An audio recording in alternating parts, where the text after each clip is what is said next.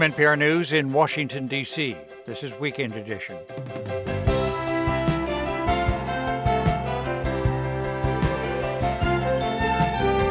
I'm Scott Simon. This hour, the latest from the vast destruction in Syria. Then Ron Elving on the week in politics and another object in the sky. Mary Louise Kelly from Iran on the anniversary of the Islamic Revolution there. Edith Renfro-Smith on who she's met and what she's learned over 108 years. And Carrie Condon on her Oscar-nominated role in which she plays the hard-working sister of a man who doesn't do much of anything.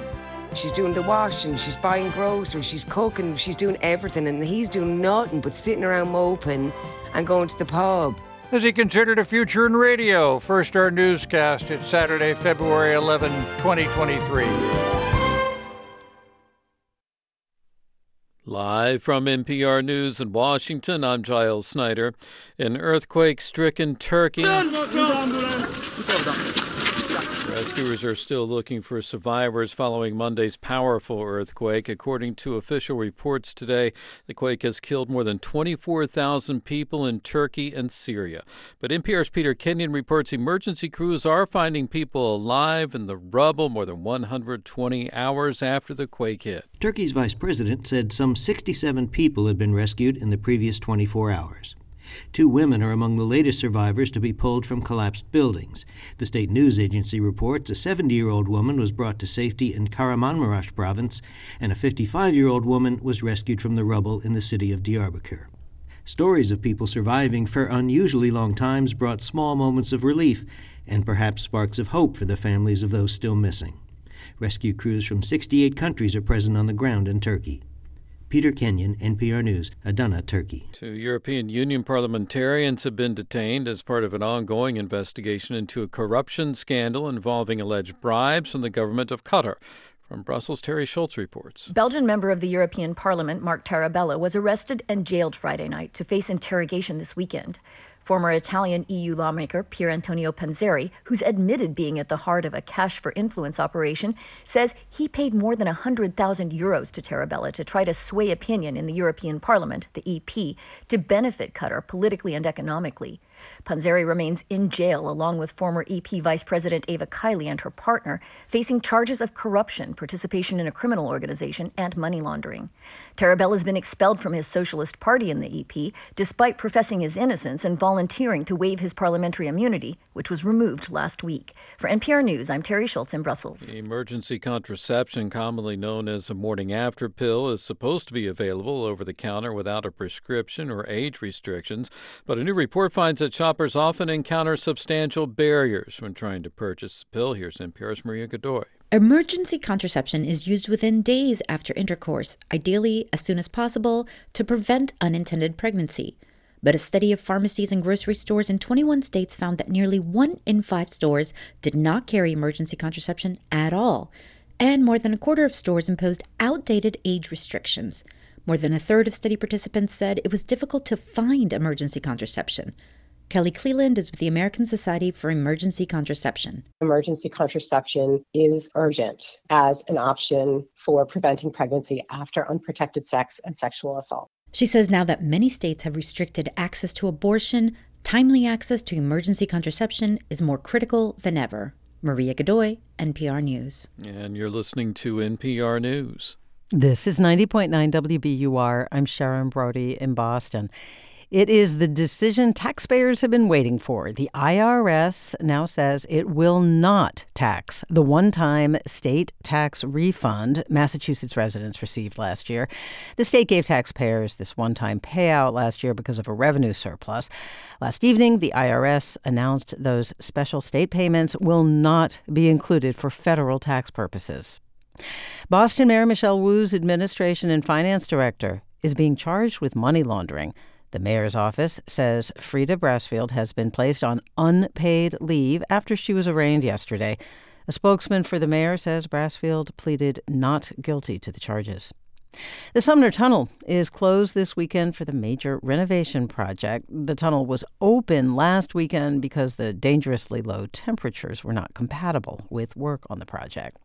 In sports, last night the Celtics beat the Hornets 127-116. This afternoon at the Garden, the Bruins host the Capitals. It's 37 degrees in Boston. Sunshine today. Highs in the low 40s. We're funded by you, our listeners, and by Imaginable Futures, supporting the Institute for Women's Policy Research, working to close inequality gaps for women and improve the economic well-being of families. IWPR.org. Sending Winston flowers from WBUR supports your commitment to curiosity. Order by noon today for delivery Monday at WBUR.org. That's right, delivery by Monday if you order by noon today, and that's only a few hours away. So go ahead and go to WBUR.org, or you can call 1-800-909-9287. Good morning, I'm Sharon Brody. With me in the studio, it's WBUR's Candace Springer. Good morning, Sharon. These flowers are so exciting. Every year that we do this, I love this. And we have 4 special arrangements that you can choose from. Best of all, when you buy your Valentine's Day flowers from WBUR, you'll also be helping us support local journalism. So, for example, next week, our environmental team is going to do a whole series on PFAS, which are these long-lasting chemicals found in drinking water. When you send flowers from WBUR, you are giving a lovely gift to your loved one, and you're letting us do that reporting, digging into these chemicals, figuring out what's going on with them, and giving you more information that you can use in your everyday life. So if you want to give, the deadline is noon today, 1-800-909-9287, or you can go to WBUR.org.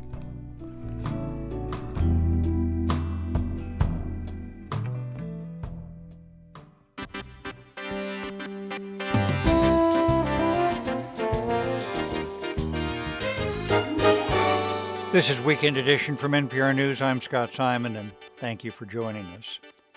The earthquake in Turkey and Syria has left nearly 25,000 people dead and wounded tens of thousands.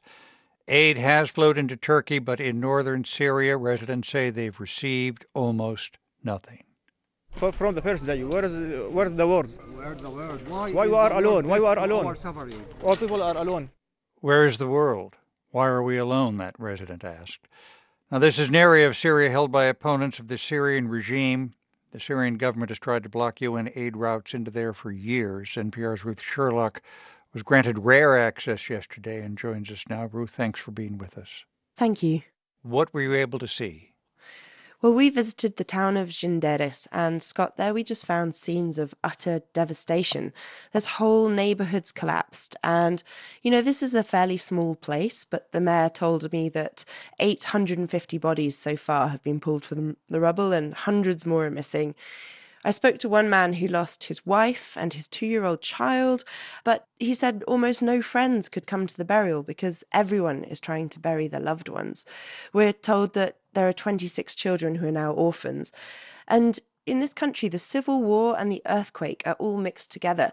In one building, a whole family died that had fled to here after surviving a chemical weapons attack by the Syrian regime in another city. Are these people receiving any kind of help? Almost nothing. So by comparison, here in Turkey, I've been moving around on these roads that are gridlocked by trucks that are bringing in aid to the devastated areas. And there's thousands of tons of help that's poured in from around the world. But at the border crossing in Syria yesterday, it was silent and empty. And Syrians we met say hundreds of lives could have been saved with more help. Mohammed Juma lost his wife and 2 children, a 20-month-old little boy called Ali and 6-month-old Hussein. And I met him as he stood on the rubble of his home where they died. He's talking here about the moments that they tried to flee. He says his family was alive under the rubble at first, but that the town just didn't have the equipment to get them out. People told us, all over the town they heard screams for days of those trapped, but they were powerless to help them. Now the mayor of Jinderis says they need shelters for 3,900 families, and they have so few supplies that he's seen people fighting each other over drinking water. Ruth, is there a prospect for more aid getting in? Well, over the years, the United Nations has kept open this one route for aid supplies from Turkey. And Syria says that sending aid to rebel-held areas from Turkey is a violation of its sovereignty. So even maintaining this one route open requires a vote at the UN Security Council periodically. Some say the UN could act on its own, but that might set a precedent with rules loosening on violating sovereignty in other countries. But the thing is, the situation now in Syria is so desperate, and this earthquake has really shown the dangers of limiting aid in this way. So there's real pressure now for this to change. NPR's Ruth Sherlock in southern Turkey, thank you so much. Thank you. We turn now to NPR senior editor and correspondent Ron Elving. Ron, thanks very much. Good to be with you, Scott. The tragic earthquake in Syria and Turkey dominates the news. There's an urgent need for help, an outpouring from the world. Will the real test be in coming weeks, though, when the news cycle moves on? Yes, indeed. We have much to be grateful for in this country in any season. But when we see this kind of tragedy and coming in such waves battering one of the most long-suffering regions in the world, it is humbling. Let's move to domestic affairs here. Single classified document that the FBI turned up at the home of former Vice President Mike Pence in Indiana. What do you make of it? Probably not much, not at this point. You know, the spasm of national anger and angst over stray and missing classified documents has weakened over the many months. A consensual search at Mike Pence's just doesn't have the same impact as a search warrant at Mar-a-Lago or at the private home of President Biden. Sure, Pence had said he didn't have any documents, and then an aide found some, but there's just no comparison here to the battle that Pence's old boss has mounted to hide classified documents in far greater numbers, denying having them at all, going to court to keep them. But the more we hear about Pence and Biden having this material, the more the story loses focus, and people ask why so many documents were classified in the first place. Of course, Mike Pence also received a subpoena from the special counsel investigating the January 6 riots and the classified documents found at former President Trump's resort. Pence's testimony about January 6th is another matter entirely. We're told that Trump pressured him for days, perhaps weeks, to take part in this scheme to invalidate the 2020 election. Now, you remember, this was about setting aside the Electoral College vote and having the House, just one chamber of Congress, pick the president instead. And we've heard this from many sources over time. And obviously, the special counsel would like to have it on the record directly from Pence. It would be key testimony against Trump. And that's why this call to testify puts Pence in such an awkward and difficult position. He's still talking about being a candidate for president himself. He does not want to testify against Trump and alienate every remaining Trump supporter by doing so. There are questions here about executive privilege. We're going to hear that argument.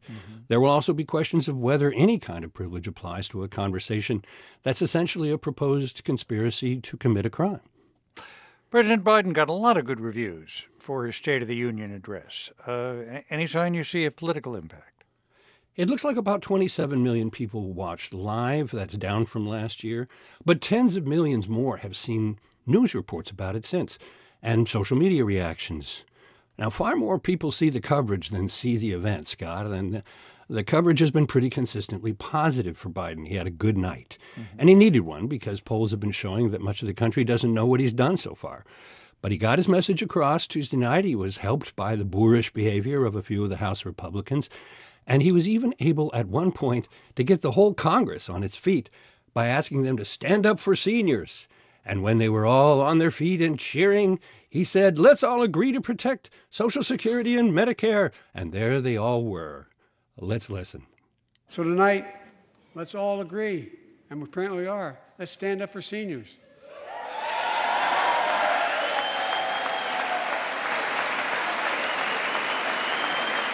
Stand up and show them. We'll not cut Social Security. We will not cut Medicare. Of course, got to ask, another high-altitude object came into U.S. airspace just yesterday. And this time, President Biden doesn't hesitate to order the military to have it shot down. That's right. The balloon had that crossed the country last week, the popular obsession, not just in the media.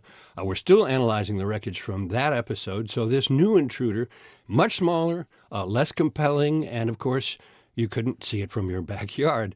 But coming when it did, and being as remote from population centers as it was, there was little hesitation to bringing it down.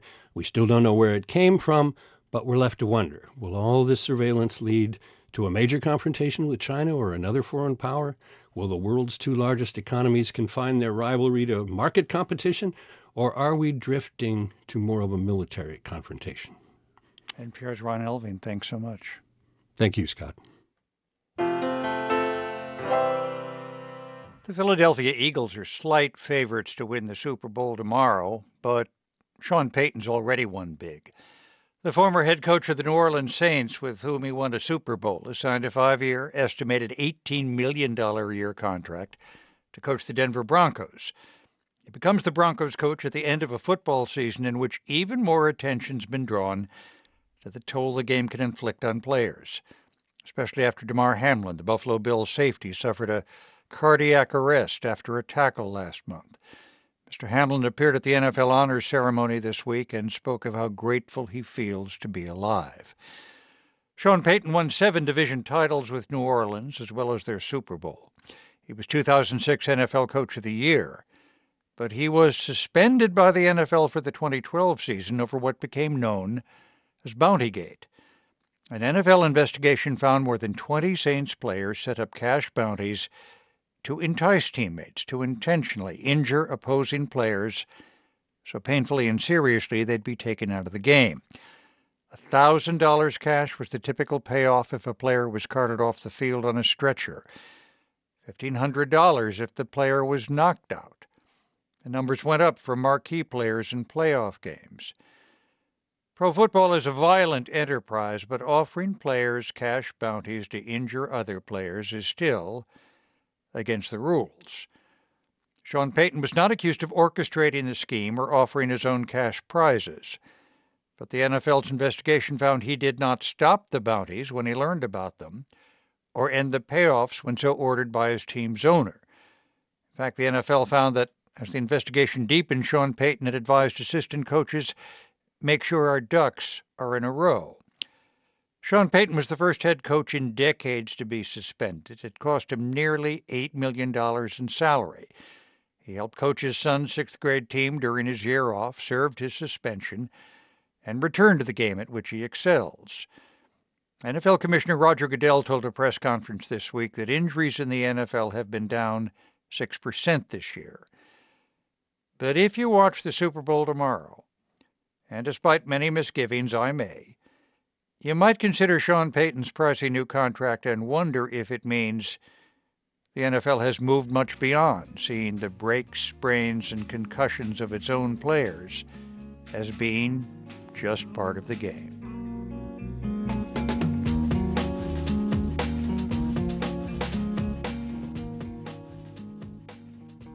Sending your Valentine Winston flowers from WBUR creates stories that bring joy to your life. I'm Rupa Shenoy. Send your gift nearly anywhere in New England, and your support will bring you stories you won't hear anywhere else. Order by noon today for Monday delivery of any of our 4 choices, including a 12-month Flower of the Month subscription that begins with a rose arrangement on Valentine's Day. Visit WBUR.org. That's WBUR.org to place that order. And again, just to make clear, you need to choose your gift. You need to place that order by 12 o'clock today if you want your Winston flowers delivered Monday. Now, that's the day before Valentine's Day, and it's a great option because it gives your special someone more time to enjoy the gift of these gorgeous Winston flowers. And the way you take care of business is you go to WBUR.org or you call 1-800-909-9287.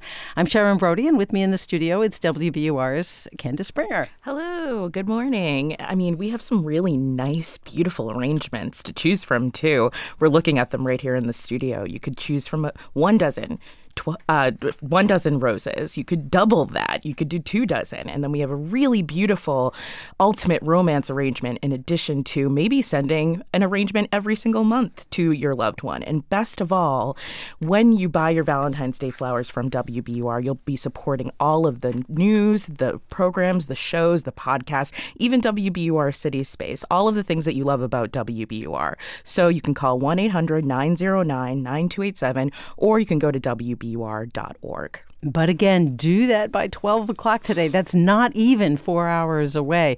And, the way the weekend goes, you can sometimes get caught up in one thing or another. So while you're thinking about it, why not go ahead and go to WBUR.org and place your order? Because when you do that by noon today, your Winston flowers will be delivered by Monday. And when they're delivered on Monday, that gives your Valentine an entire extra day to enjoy. So again, WBUR.org is the website. The phone number is 1-800-909-9287. And thanks. We're funded by you, our listeners, and by One Fine Morning from Sony Pictures Classics. Léa Seydoux stars as a widow who juggles her young daughter, her sick father, and an affair with a married friend. Now playing select cities. And the Peabody Essex Museum presenting Spirits. Sarin Sherpa with Robert Beer on view now. Plan your visit at PEM.org. I'm Giles Snyder with these headlines. The flying object that was shot down over frozen waters off Alaska's North Slope remains a mystery. However, the Pentagon says military units in Alaska are working to recover the debris. The shoot-down follows last weekend's downing of a suspected Chinese spy balloon. The FBI says it found another classified document at the private home in Indiana of former Vice President Mike Pence. The 5-hour search came as Pence is facing a subpoena from the special prosecutor overseeing the 2 Justice Department investigations of former President Trump. And Pennsylvania Democratic Senator John Fetterman is back home after spending 2 days in a Washington, D.C. hospital.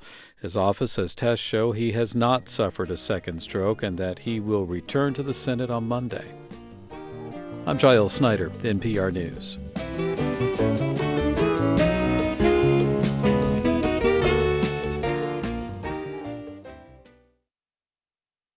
Support for NPR comes from this station and from BetterHelp, committed to supporting mental health through therapy. Clients are matched with one of 25,000 therapists and can communicate via video, chat, or phone at betterhelp.com/public.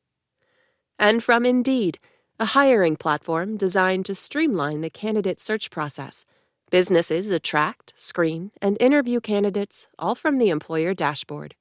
More at Indeed.com/NPR. This is Weekend Edition from NPR News. I'm Scott Simon. Today in Iran marks the anniversary of the 1979 revolution that toppled the monarchy and installed the Ayatollah Khomeini as the first supreme leader of the Islamic Republic. The occasion usually brings crowds to the streets of Tehran and across the country, but this year's events are tense. All things considered, host Mary Louise Kelly is in Tehran and joins us now. Mary Louise, thanks for being with us. Hey there, Scott. Tell us what's happening there today, what you can see. Well, what we've seen is thousands and thousands of people converging on Azadi Square. This is, that means Freedom Square. It's a big square in central Tehran. Huge rally. President Raisi's voice booming from loudspeakers above us. A lot of people carrying signs showing photos of the first Supreme Leader Khomeini and the current one, Khamenei. Signs reading, "Down with USA, down with Israel." We spoke with one man. His name was Syed. He's 33. And I asked, why are you here? Are you here to support your government or here to support Iran? I'm definitely here to support Iran, and I'm definitely here to tell the government that we need to do some serious changes, especially when it comes to the economy. Other people we spoke to, Scott, were more hardcore, more pro-government. One young woman told me, "We love Khamenei." And we noted that the atmosphere is tense this year, and certainly that would be tied to the protests that began in September. It certainly is. I mean, it was fascinating. We got a taste of that just last night. The government had organized a fireworks show to kick everything off. And as the fireworks started exploding, we're leaning out the windows of our hotel to listen, and you could suddenly hear chanting begin, coming from apartment buildings around us as other people opened their windows.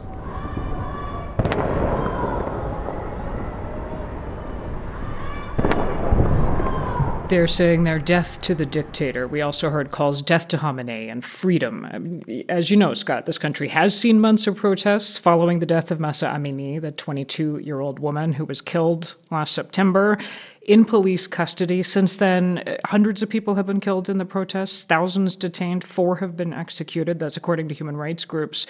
So Revolution Day this year is a little different. I think, among other things, it's a chance for the regime to say, everything's under control, nothing to see here, everything is calm. And Mary Louise, is it your impression that in fact the protests are done, that it's just shouting in the middle of the night now and not the mass protests we saw? So on the surface, the protests have been quieted. They have been crushed. But we have interviewed a lot of people here who say the grievances that fueled them have not gone away. They are mad at their leaders. And this is both in Tehran, and we managed to get outside. We drove to Isfahan this week. That is another big Iranian city about 5 hours by car from Tehran.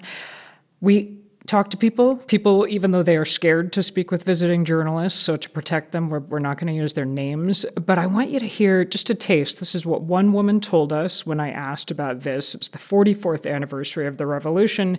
And I asked, 44 years from now, are we still going to be marking this, or is this regime still going to be around? No, I don't think so. Because the youth of our country are so much awake, and there is the sense of freedom in them that I don't think it will last for another 2 years. And I will add, Scott, her father was with her. He was in his 40s back in 1979 during the revolution. He was standing, nodding in agreement with his daughter. He told us the promises of the revolution were false. Mary Louise, you and our crew are American journalists. Can you report freely? So we are free to ask whatever we want. We've talked to a lot of people. Today at the Revolution Day events, people were eager to speak to us. They were queuing up to speak to us. We were stopped twice, once by uniformed police, once by plainclothes, asked to see our papers. We showed them our temporary press ID. We were allowed to carry on. I will add, we have not been able to report from everywhere we would like to be. We asked to go to Evin prison here in Tehran. That's where political prisoners are being held, and we were told not possible. NPR's Mary Louise Kelly. Thanks so much. Thank you, Scott.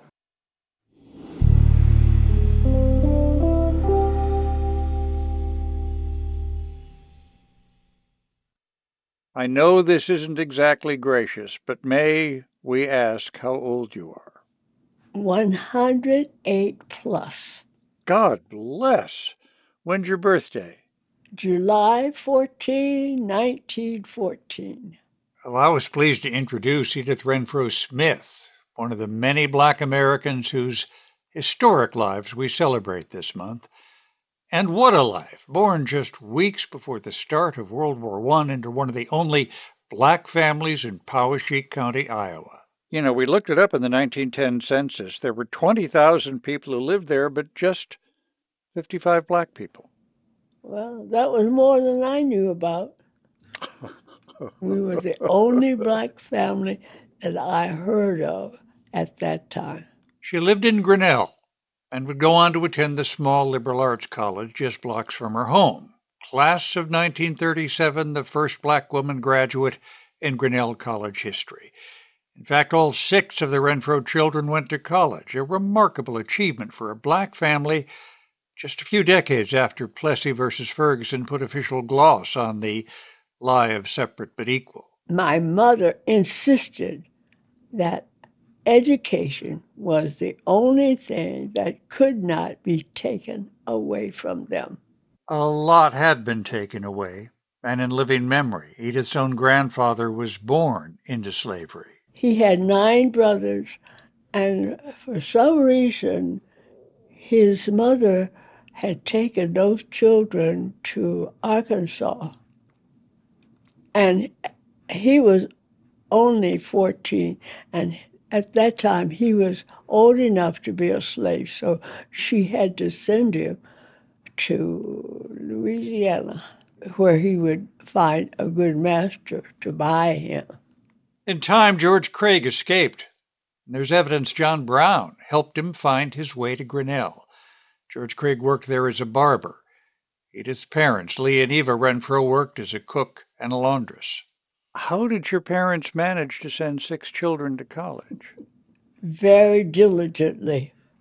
My sister, who was 8 years older than I, went into service so she could keep my brother in Hampton Institution in Virginia until he graduated from college. Everybody helped each other. Edith herself put off college for a year to work and continued working as a secretary and in the campus duplicating office throughout her time as the only black student at Grinnell College. But she still made time to participate in women's intramural dance, badminton, a sport called ring tennis, basketball, field hockey, and she met visiting dignitaries. Amelia Earhart? Yes, she was one of the celebrities that came to Grinnell to talk to the students, and she was just like another one of us. It was a delightful visit. So you met Amelia Earhart? Oh, yes. Oh, my gosh. Did you tell her you got to be careful where you're flying? No. And that would not be the last time Edith Renfro stood shoulder to shoulder with greatness. She moved to Chicago after graduation, going from a town where she was nearly alone as a black person to the city where Louis Armstrong came of age, where the great novelist Richard Wright founded the Southside Writers Group. Did you ever meet Gwendolyn Brooks? Only in passing, because she was giving a program at the YWCA. Wow. I went to all the programs where they came as celebrities, and the YWCA, which had hired me, saw to it that we met all the famous Negroes who came to Chicago to give programs. How'd you become a teacher? Well, I didn't intend to become a teacher because my major in college was history and economics. Mm-hmm. It was only when I came to Chicago and Oscar D. Priest, who was a congressman. Oscar D. Priest, we should mention, first African-American elected to Congress in the 20th century after Reconstruction. He asked me if I would like to be a teacher. That's when I decided to take a methods course where I could join the Chicago system. Wow. What was the Great Depression like? Very, very strenuous, because we were the last ones to receive what was offered. You mean blacks, yes. That's right. Yeah, well, I thought that's what we were talking about. Yeah, we are. We absolutely are. Edith Renfro married Henry Smith in 1940. They had 2 daughters and settled on Chicago's South Side, along with many other black families, including the Hancocks. Mrs. Smith was a dear friend of my mother's in particular. So we were that close, almost like we were related. More like she was an aunt, that kind of a thing. And that is Herbie Hancock. He and my oldest daughter were friends across the street. He could only reach the windowsill, and she could too, because they were both about 2. And that's when we became friends of the Hancocks. I think the word regal applies here. She had a regal kind of presence. I had been to Grinnell College, and so his mother was interested in colleges for her son. She didn't try to convince me to go to Grinnell out of any kind of forcing me in some way or tricking me to go to Grinnell. Just her demeanor was one of absolute respect. And that's how I still feel about Mrs. Smith. And that's how one of the greatest jazz musicians in history ended up spending 4 years and finding his calling in the middle of Iowa. Chicago, always the most bustling of American cities, leaps ahead in a frenzy of building. Edith Renfro Smith has lived in Chicago now for 86 years. What's happened there during that time? Well, let's see. Ebony and Jet magazines, Elijah Muhammad and Louis Farrakhan and the Nation of Islam.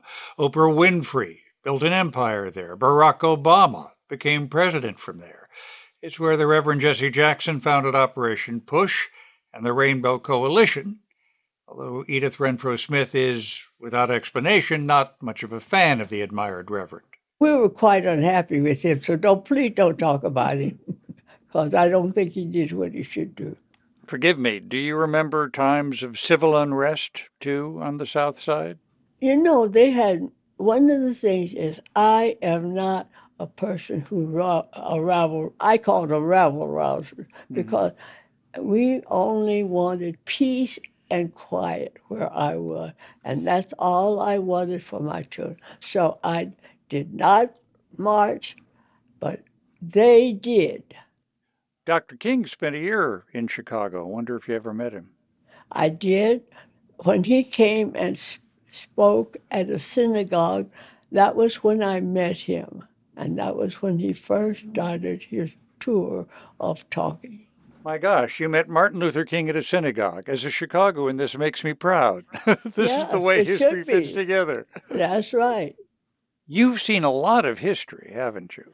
A lot. A lot of good and a lot of bad. Have we made progress in this country, or do we keep slipping back? Once you elect somebody who had so many detrimental things to say about anyone who was not a WASP, well, I think we're trying to slip backward. And yet, Edith Renfro Smith, at 108 years of age, is undaunted and greets every day like an old friend. Wake up every morning and thank the good Lord that you are alive and able to look at his wonderful world. I like that. I think that sounds beautiful. Well, it makes life beautiful, and always go with a smile. A frown does nothing for the person you meet.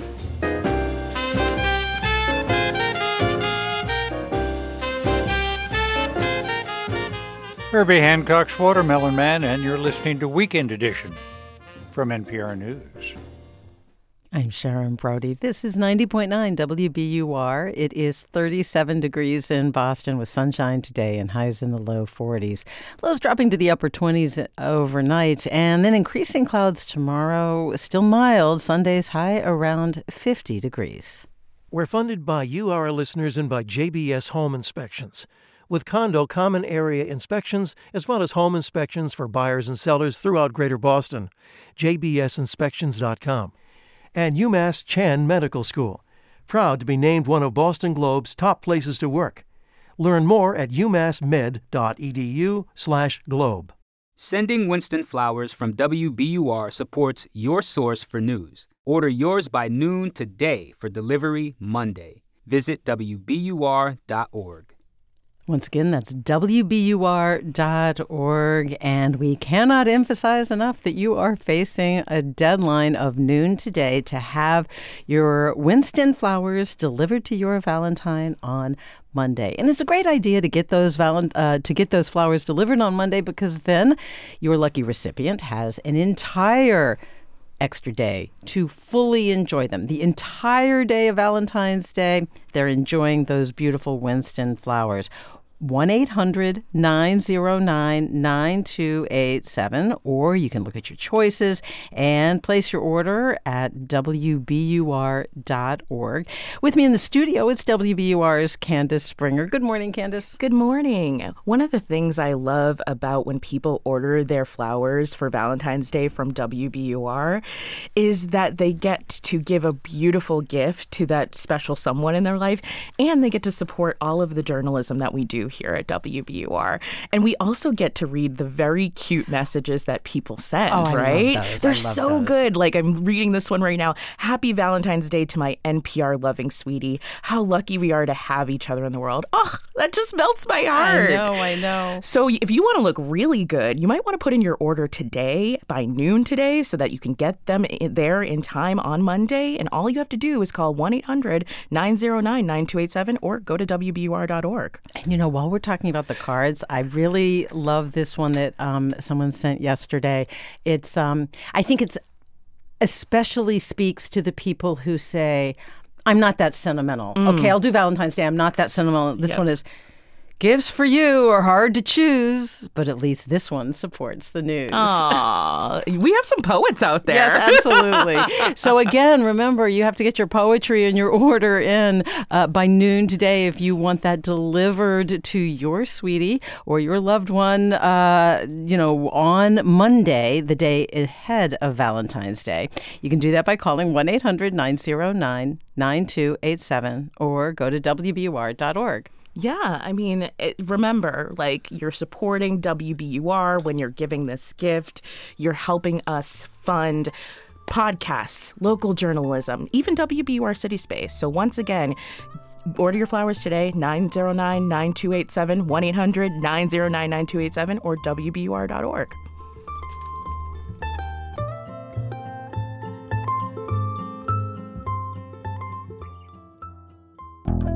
Recovery efforts continue in Turkey and Syria. We'll have the latest from the region. And here at home, private equity cost cutting means you may not see a doctor in the emergency room. If we do have a major trauma, multiple victims come in, there's only one doctor there, we need to be prepared to do this procedure. Those stories and more Sunday on Weekend Edition from NPR News. Tomorrow morning at 8 on 90.9 WBUR, Boston's NPR news station. Support for NPR comes from this station and from Eric and Wendy Schmidt through the Schmidt Family Foundation, working together to create a just world where all people have access to renewable energy, clean air and water, and healthy food. On the web at theschmidt.org. From the Walton Family Foundation, working to solve social and environmental problems to improve lives today and benefit future generations. More information at waltonfamilyfoundation.org. And from the Annie E. Casey Foundation. This is Weekend Edition from NPR News. I'm Scott Simon. Call and Response is a collection of short stories that reveals the world as lived by girls and women in a village and in the capital city of Botswana. Girls and women who seek lives that might reach beyond or around traditional ways and current circumstances. Here's how the author begins her story, A Good Girl. One Sunday's October morning, in the year I was 9 and given to daydreaming, I watched my mother step the soil in the potted plants on the veranda. She was stooped over her African violets and wax begonias, quiet except for the huffs of angry breath spurting from the tight line of her lips. It had been only 2 days since my older sister Boitshepot's return home from God knows where, and she and Mama were still staying out of each other's way. Call and Response is the first book from Hotata One Moeg, whose work has appeared in the Oxford American and A Public Space, and who's a recipient of a Wallace Stegner Fiction Fellowship. She joins us now from Provincetown, Massachusetts. Thanks so much for being with us. Thank you for inviting me. I'm so excited to be here. Well, we're excited to have you. And you know both small-town life and big city life in Botswana, don't you? Yes. I was born in Sorowe, which is where my family is from. I spent a little bit of my life in a much smaller village called Magalamabedi in the northwest of Botswana. And then at 13 years old, I moved to Gaborone to go to boarding school there. And I lived there for 14 years or so before I moved to Mississippi, actually, to Oxford, Mississippi for graduate school. In the story, which I loved, which you just read the introduction, A Good Girl, the central character is, but says, I wrote this down, we wanted to love, but we had been warned love was dangerous. A bright burning flame, it would lick us alive. What do warnings do for young people? I think depending on the kind of person the young person is, the warnings can keep them away from pursuing those kind of romantic encounters. But also, I think they make those romantic encounters much more attractive and alluring, right? Because you want to know what your parents are keeping you away from, or what, in this case, the brother is telling you, guys only want women for certain things. And so you are kind of curious about what those things are. Yeah. And in one story, there's a 12-year-old girl who tires of taking care of her sick aunt. Mm-hmm. She calls her the patient. I wonder, does she feel that death is kind of being rubbed into her face? I think when she is at that age, it's more that she's like really ashamed of her aunt dying. She had these ideas of her aunt as this kind of glamorous figure in her life who kind of sweeps in once in a while, tells her all of these stories about life outside of the village, encourages her and gives her these ideas of the world as a bigger place. And so when her aunt falls sick and is essentially sent back home to die, and she sees her as this sort of pitiful figure who has not lived up to the ideals that she had, she's ashamed of that. Also, I think that she knows what her aunt is dying from. Her aunt is dying from AIDS. I think that it's a subject that most of the people within the household understand, but they don't really talk to each other about it because at the time, the story said in the mid-90s in Botswana, there was so much stigma about people dying from AIDS. And so she's really ashamed of her aunt. It's only when she's much older and she has been able to travel herself and she's able to kind of look back and reassess her treatment of her aunt and just see it wasn't just her aunt. There were so many other people that were dying at the same time that then she realizes, there was so much death pressing against her all the time. Have you known these characters in these stories, more or less, one way or another? So the stories, so many of them are set in my home village of Sarowe, and they're set specifically in the Botalaote ward, which is where I'm from. All of these seem very similar to women within my own family, my cousins, my sisters, my aunties. So for sure, I would say that, yes, I do know women like this and girls like this. Yeah. I've read that you went back to Botswana during a part of the pandemic. I did, yeah. I went back home, and I went back home to Sarowe, to the village, to live there with my mother. It was a really wonderful time. It was kind of a humbling time just because it was interesting that I was back home and, when I'm not in Sarowe, I do feel kind of nostalgic and homesick for all of these ideas that I've just been saying of being in a village. People can come in and just drop in. But when I was home, I was noticing so many of my mother's friends would just like drop in and then you're expected to like drop what you're doing and make them tea and do all of that. And I noticed that I was getting really frustrated and I could not figure out why. And I just noticed, it's because I haven't lived in the village for so long. And I've lived, I was like essentially living by myself and I was living in the US. But I quickly went back into the fold.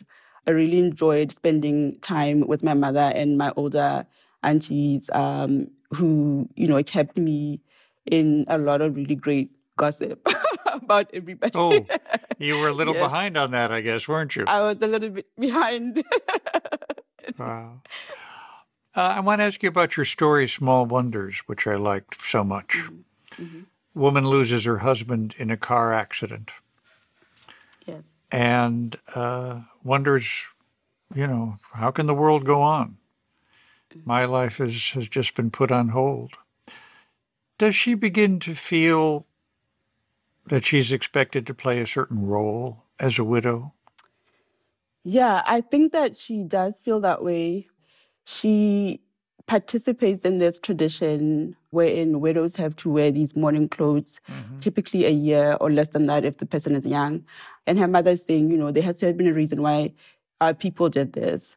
What's interesting is that once she has actually gone through the year of mourning, she is reluctant to take the clothes off because she thinks that the clothes keep her tethered to her husband, that they keep his memory and the idea of him alive in some way for herself and also for other people who may not know her and may not know him, but because they can see that she's wearing those clothes, they understand immediately that she's mourning somebody that she loved. So for me, what's interesting is that she really participated in this tradition only out of obligation, but then she understands at the end that it has offered her something that she wasn't expecting. And I think that in the story and in the other stories in the collection, there is a way in which the characters or some of the women trying to move away from these traditions that they feel are out of step with their modern life, but they also sometimes find that they're longing for some of those customs, offer them something that they cannot get from modern life. Well, modern life can be a terrible jumble, can't it? Yeah, it can be chaotic and very lonely. Call and Response, a book of short stories, and the first book from Hotata One Moeng. Thank you so much for being with us. Thank you so much. This was so much fun.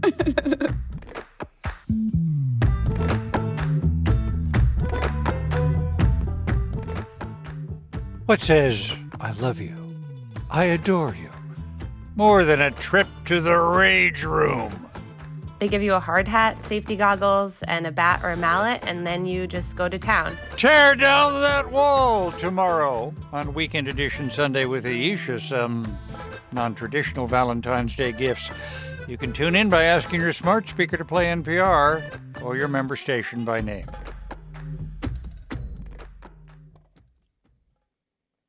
The Banshees of Inisherin is racking up awards nominations, including Oscar for Best Picture, Screenplay, Director, 2 for Best Supporting Actor and for Best Supporting Actress. Carrie Condon, she plays Siobhan, the sister of Paulric, goes to a pub on their island to dress down her brother's best friend, Colum, for suddenly ignoring her brother. You can't just all of a sudden stop being friends with a fella. Why can't I?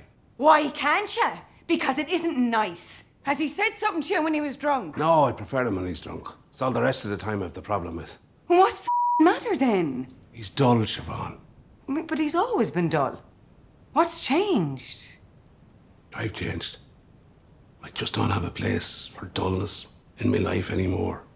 But you live on an island off the coast of Ireland, Colin. What the hell are you hoping for, like? Carrie Condon joins us now from Los Angeles. Thanks so much for being with us. Thanks a million for having me on. Why do you think this film has caught on? It's set, a century ago on an isolated community on an island. I suppose there's loads of reasons. Like, first of all, it deals with a theme that I feel like everyone in the world has sort of experienced at some point or another. A breakup, basically, is what it's about. A breakup of a friendship, but it could equally be a breakup of a relationship. Then it also deals with existential questions, kind of probably things we thought about during COVID when we had time to think about them, of like, what am I doing with my life? Like, where's my life going? Like, what's the purpose of my life? Those sort of questions that Colum, Brendan Gleeson's character, is kind of plagued with. And then also, it's really beautiful, it's just so beautifully shot and beautiful part of the world. Another character says of Siobhan, she prefers reading to chatting. Yeah. Well, is Siobhan happy on that island? I don't. At this point, when you find her in the story, she's worn thin. And I think it's becoming like a drudgery, and taking care of her brother, like while they're sweet siblings, she's more of a mother to him. She's doing everything. She's doing the washing, she's buying groceries, she's cooking, she's doing everything. And he's doing nothing but sitting around moping and going to the pub. Well, actually, he does do a little bit with these animals and stuff, in all fairness to him. But, he doesn't do a lot. And I think before the film starts, she's already applied for this job on the mainland, which I kind of thought in my head was more done out of wishful thinking. Like, I don't think she thought she was going to ever hear back from them. But she's already thinking about leaving. Yeah. Tough life being a woman in Ireland a century ago, wasn't it? I think, yeah, I suppose. I was going to say it's still a tough life being a woman, but then I was like, actually, it's not, in comparison, it's not at all, because, they'd no contraception or anything then. Like, when you think back on it, like the amount of kids the poor women had and all, it must have been awful. And it must have caused awful upset in a relationship when you'd be like, get off me, to your husband, because you're like, I just don't want to have another baby. And they had to put up with a lot. There's all sorts of hurt there, the Civil War and everything. And yeah, you could go on and on, the famine and everything. I know a lot of people ask what it's like to work with Brendan Gleeson and Colin Farrell, but I love the donkey. Oh, good. Little tiny Jenny. Well, the most charming donkey. Adorable. The people, there was a girl, Megan, who was in charge of Jenny, and she was so sweet, Megan. I used to love hanging around with her, and Jenny was quite young, and so she would have been very nervous on her own. So she had a friend donkey with her who was a little older and a little more confident, and that donkey was called Rosie.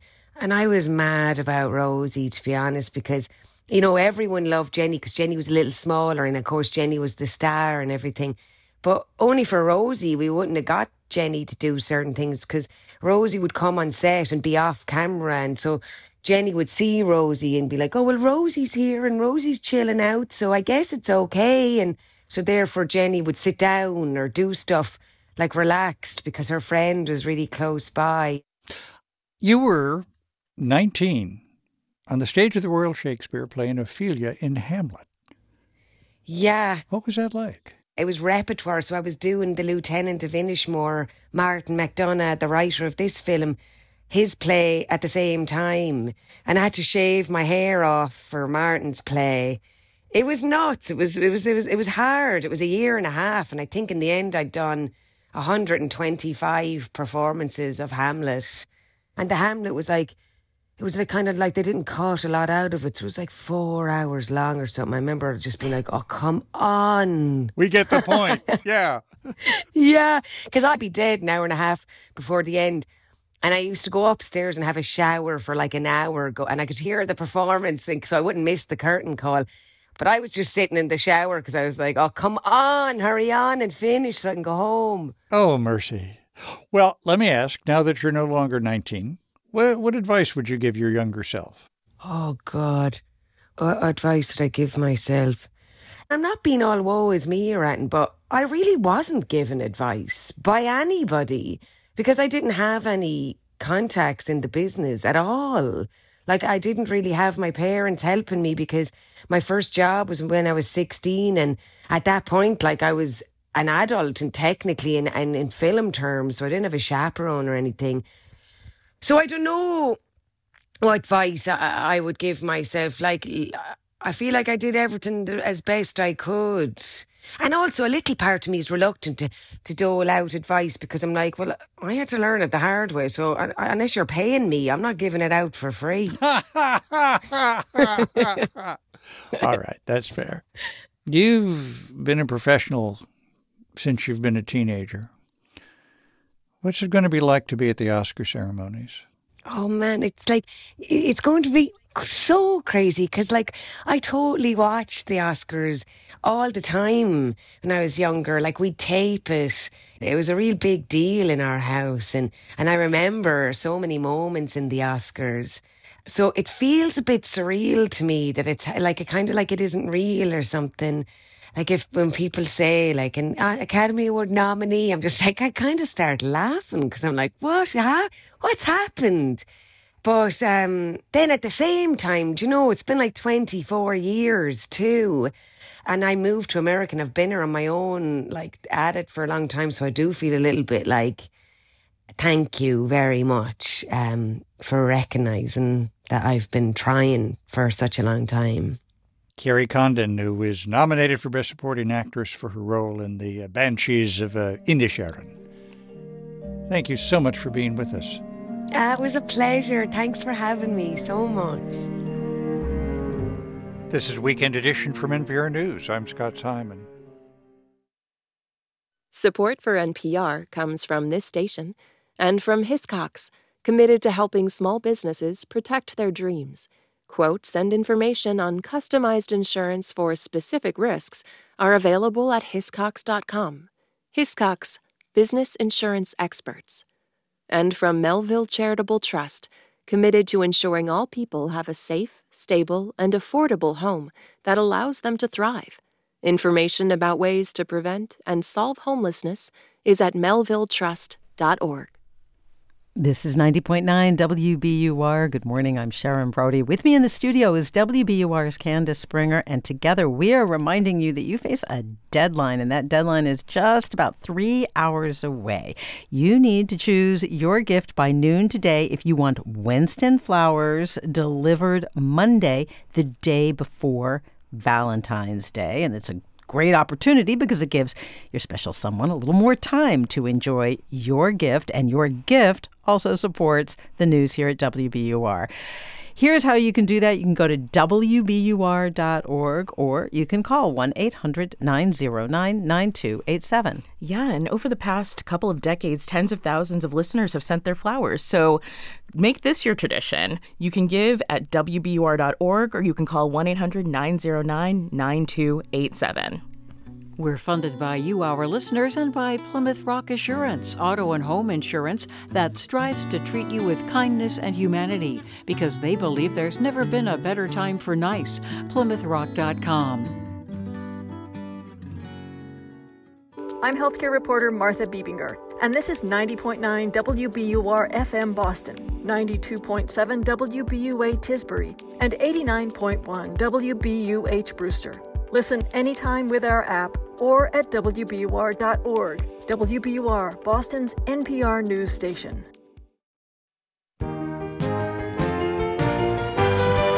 From NPR News in Washington, D.C., this is Weekend Edition.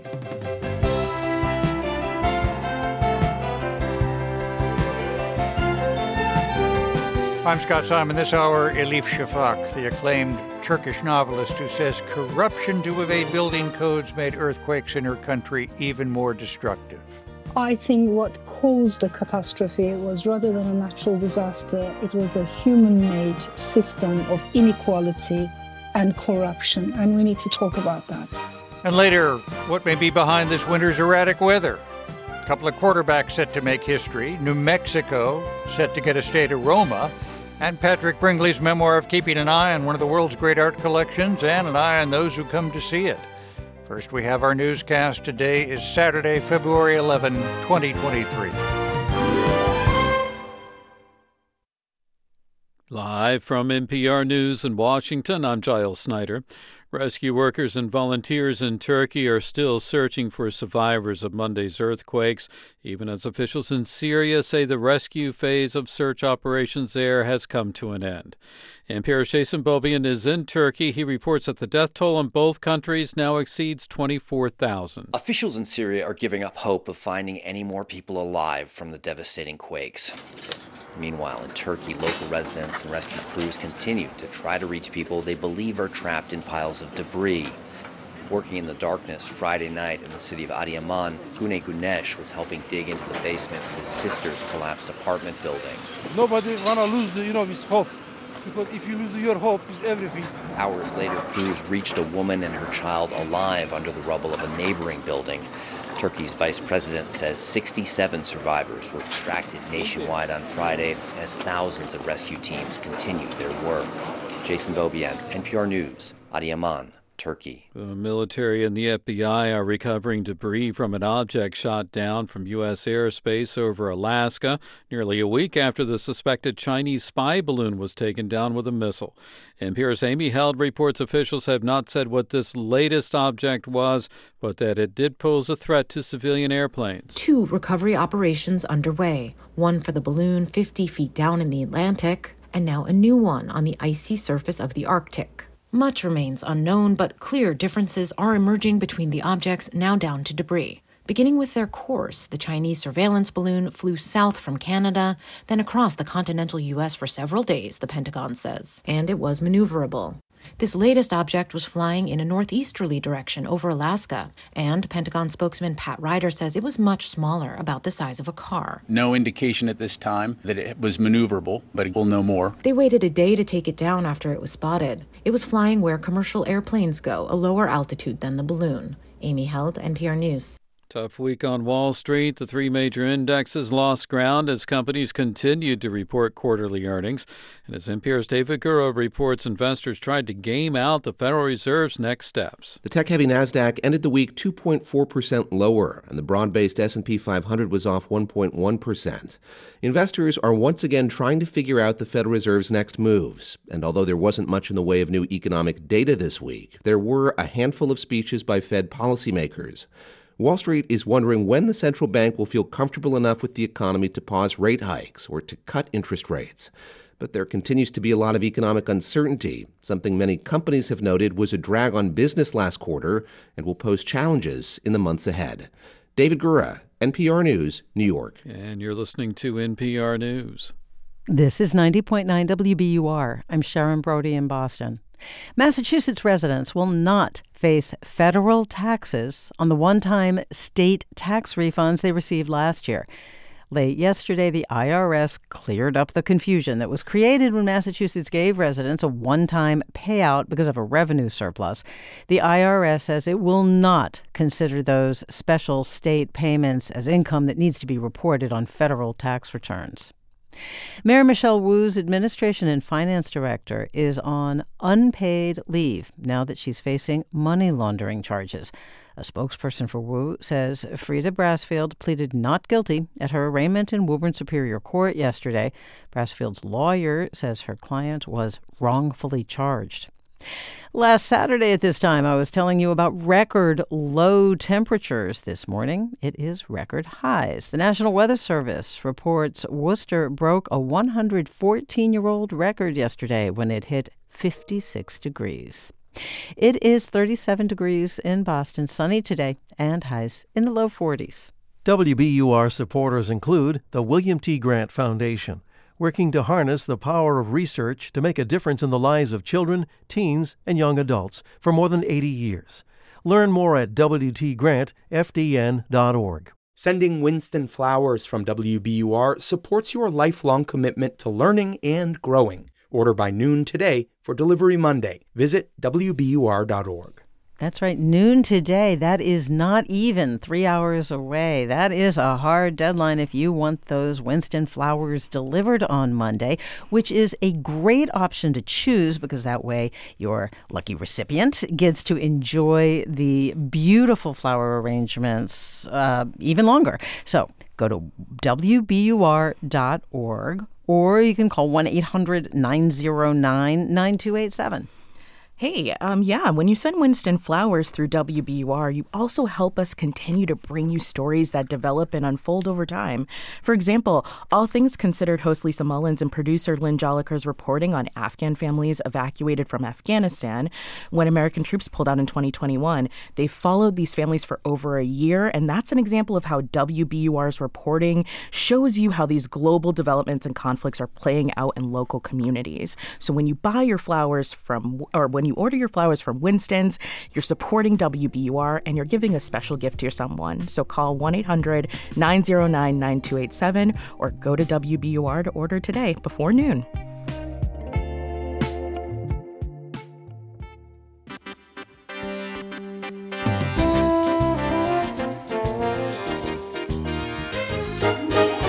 This is Weekend Edition from NPR News. I'm Scott Simon. FBI agents recovered a single classified document from former Vice President Mike Pence's residence in Indiana yesterday. Now, that's on top of the small number of documents that one of Mr. Pence's aides reported finding at the house earlier this year. NPR Justice correspondent Carrie Johnson's been covering the story. Carrie, thanks so much for being with us. Happy to be here, Scott. Do we know what the FBI expected to find at the Pence house? It's not so much about what FBI agents expected as what they kind of felt they had to do. The former vice president told a TV interviewer earlier this year he didn't have any government secrets at his home. And then one of his lawyers found what's described as a small number of classified materials, apparently in some boxes that were unopened. That aide notified the National Archives and DOJ, and the Justice Department sent some agents to do a thorough and independent search just in case anything else was there that didn't belong there. They found one classified document Friday and 6 more pages that were of interest. And our colleague Ryan Lucas reports Pence gave the FBI unrestricted access even though he wasn't home at the time. We've never made a move in our family that a few years later we don't find a box that we forgot about. So at this stage, is it hard not to think that almost every former president or vice president has some kind of classified document in their possession? Well, we have confirmation on this rule of three that we always talk about in the news business. The FBI has now found secrets in the homes of President Biden, former President Donald Trump, and former Vice President Mike Pence. The National Archives recently asked other White House officials to search their homes and offices, too. Of course, sometimes holding on to these documents is just a bad mistake, and other times it can be a crime. You know, there are lots of examples of the Justice Department prosecuting people for having classified materials, but those people tend to have not worked in the White House and had the ability to say what counts as a secret or not. And those cases tend to have other factors, too, like lots of documents and a clear intent to take them and potentially to share them with others. Mike Pence has been getting to know the Justice Department recently, hasn't he? Getting closer than perhaps he might like. We reported this week that Pence also got a subpoena from special counsel Jack Smith. He's the man who's investigating the January 6th storming of the Capitol and the documents found at Donald Trump's Mar-a-Lago resort. What we know is that Smith wants the former vice president to answer some questions before a grand jury.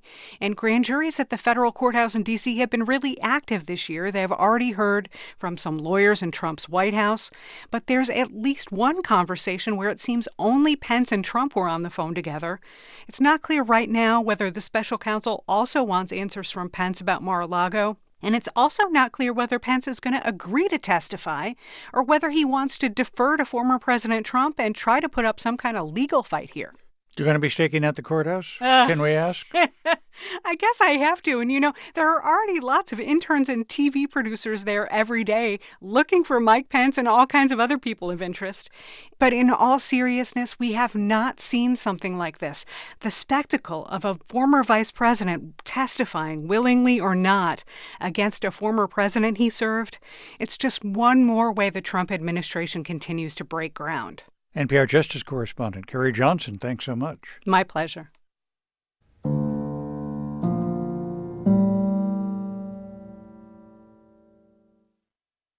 The scope of devastation and death across Turkey and Syria is hard to hold in our minds.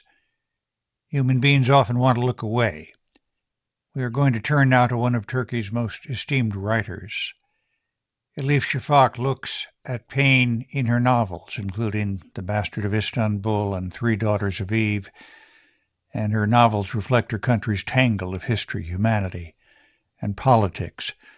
She spent her formative years with her mother and grandmother in Turkey and later taught at universities there. In recent years, she has made her life abroad. Elif Shafak joins us now from London. Thank you so much for being with us. Thank you. And may I ask, what do you hear from family and friends in Turkey? It's horrible, really. This is a massive, massive catastrophe. There's so much sorrow, so much anger as well. It didn't have to be this way. And people have lost everything. How do you explain anger towards an earthquake? Well, this was caused by a massive earthquake, actually 2 earthquakes. In a very short span of time, they followed each other. And it would have caused huge destruction or damage, I should say, in any part of the world. However, it wouldn't be so horrific if building regulations had been up to standards. I think what caused the catastrophe was, rather than a natural disaster, it was a human-made system of inequality and corruption. And we need to talk about that. Let's talk about it with you, if we could. What's been happening in Turkey over the past few years as you see it? You know, I was in Istanbul in 1999 when a terrible earthquake hit. More than 18,000 people died that night. I will never forget the fear of waking up in the middle of the night and finding the entire building swaying like a raft in a storm. After that earthquake, after that horrific death toll, many promises were made to the people in Turkey. Politicians said that they were going to bring stricter laws and rules and regulations, but none of those promises were kept. There were some new rules on paper, but they were not enforced. They were not implemented. Just the opposite. The government kept issuing these construction amnesties, pardoning constructors who were not using good materials when building these buildings. And every few years, they would keep doing this. So there's a lot of corruption at the heart of the system that needs to be questioned now. This is precisely why so many people have lost their lives. Because of widespread corruption, building codes were not observed and more people have died now. Yes, because the truth is remarkable, really mind-blowing number of buildings in Turkey, in my motherland, they're not up to standards. So the materials used, they're not good, and there isn't proper checking mechanism. In addition to that, the government has introduced something called an earthquake tax, and they have been collecting money, and they told us that they were going to use that money in the next emergency. But as we've seen after this horrific earthquake, the rescue efforts were completely uncoordinated. They were not enough. So many places were left without aid. For so many hours, people waited under the rubble. And the trauma, so many people experienced the trauma of hearing the voices of their loved ones, their friends and family from under the rubble and not being able to do anything about it. As you see it, Ms. Shafak, has the corruption centered in any particular party or political interest? Well, I think we need to hold the people in power accountable. It might sound unusual for me to say this in the sense that we never talk about democracy when we talk about natural disasters, but I think there is a correlation because in a democracy, in a functioning democracy, people know there's transparency, there's accountability, there's checks and balances. So when we are looking at this massive destruction, we also need to bear in mind that because there's no democracy, the suffering has been so enormous. Isn't there a democracy in Turkey? I mean, elections are coming up in the spring. In Turkey, we have relatively regular elections. That in itself is not enough to keep a democracy alive. For a democracy to survive and to thrive, we need separation of powers, checks and balances, a free and diverse media, rule of law. When all those institutions are broken, the ballot box in itself cannot deliver democracy. It can only deliver majoritarianism. And from majoritarianism to authoritarianism, it's a very short fall. I wonder if you've been turning to something over the past few days, something you've written, something somebody else has written. Are there lines that keep running through your mind that give you some solace or reflection now? It's, I keep crying, I feel angry, I feel immense sorrow. I always find solace in poetry. It's very interesting. I mean, the fact that I'm physically not there doesn't mean emotionally I'm disconnected. And I know this feeling will resonate with many people across the diaspora. We do not forget our motherlands just because we happen to be away, So it's just heartbreaking.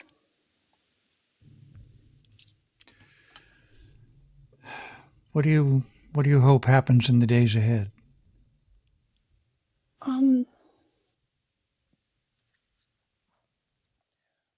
I want to focus on change. Change needs to happen. Women can bring on change. I've always believed in this. But we also need to bear in mind that in times of disaster, women and children are affected disproportionately. We didn't get a chance to talk about Syria. I think there's immense suffering there. Let us not forget that the region we're talking about was already suffering a lot from poverty, inequality, conflict, war. My point is, as citizens of humanity, wherever we happen to be across the world, we cannot remain indifferent. We cannot be disconnected from each other's stories and sorrows. We must keep global solidarity alive, and especially global sisterhood alive. Elif Shafak, your most recent book is The Island of Missing Trees. Thank you for being with us. Thank you so much. Thank you.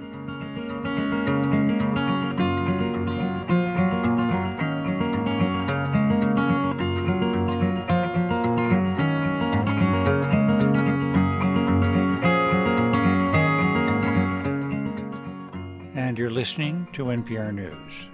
This is 90.9 WBUR. Good morning. I'm Sharon Brody. Coming up on Weekend Edition in about 10 minutes, the head of the Utah chapter of the American Academy of Pediatrics discusses Utah's new law banning gender-affirming care for transgender youth.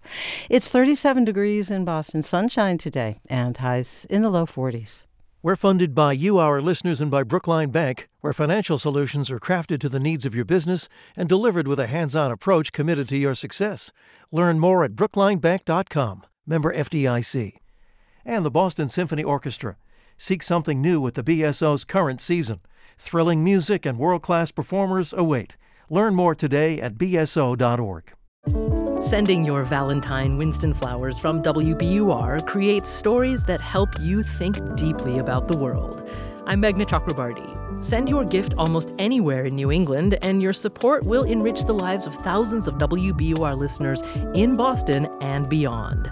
Order by noon today for Monday delivery of any of our 4 choices, including a dozen long-stemmed red roses. Visit WBUR.org. And we encourage you to think deeply also about that deadline. It is a deadline of noon today if you want to send those Winston flowers to be delivered Monday, the day before Valentine's Day. So go to the website, WBUR.org, or you can call 1-800-909-9287. And we have 4 arrangements or options for you to choose from. You can get a dozen roses. You can double that, get 2 dozen. Or you can get our ultimate romance arrangement with blossoms that are artfully designed, or even send flowers every month to your special someone. Just know that when you do that, you're getting the highest quality flowers from Winston's, and you're also helping us tell stories that matter to all of us and to share stories that bring joy to your lives. You can do that at 1-800-909-9287 or go to WBUR.org. And remember, you got to get it in at noon today if you want those flowers early on Monday. That's right. And it's really nice for you to send those Winston flowers to arrive on Monday, because that way, your loved one gets to enjoy them for the entirety of Valentine's Day and a little bit before as well. And one of the things about Winston flowers is they're not only gorgeous, they are incredibly long-lasting. Mm-hmm. Whoever is the lucky recipient of the flowers that you're sending will get them for a long time. But you know what? Nothing is going to happen unless you actually take a little bit of action.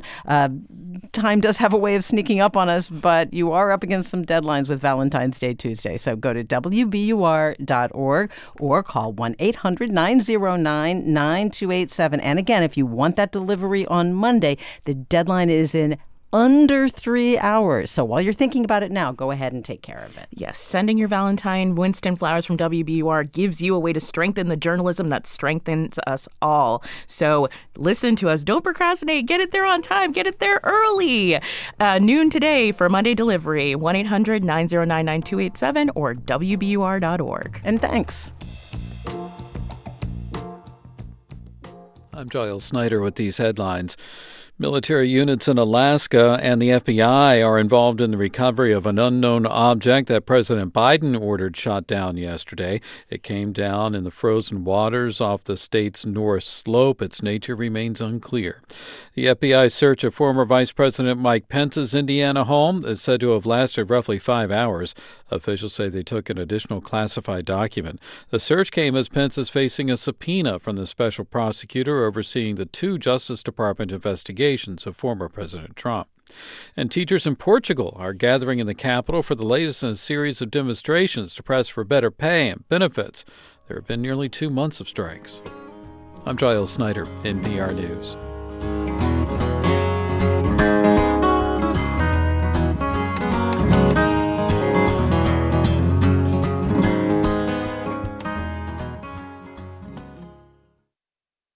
Support for NPR comes from this station and from Viking, committed to exploring the world in comfort, offering a small ship experience with a shore excursion included in every port, destination-focused dining, and programs designed for cultural enrichment.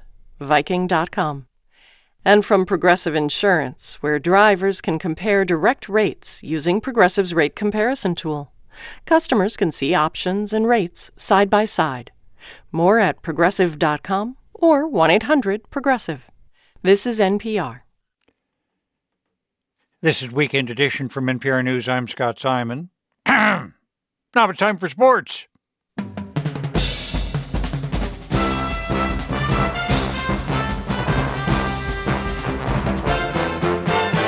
Just 36 hours until Puppy Bowl 2023. The football game follows. LeBron James makes history and an Olympics controversy more than a year before the Paris Games open. NPR's Tom Goldman joins us. Tom, thanks so much for being with us. Thanks for having me, Scott.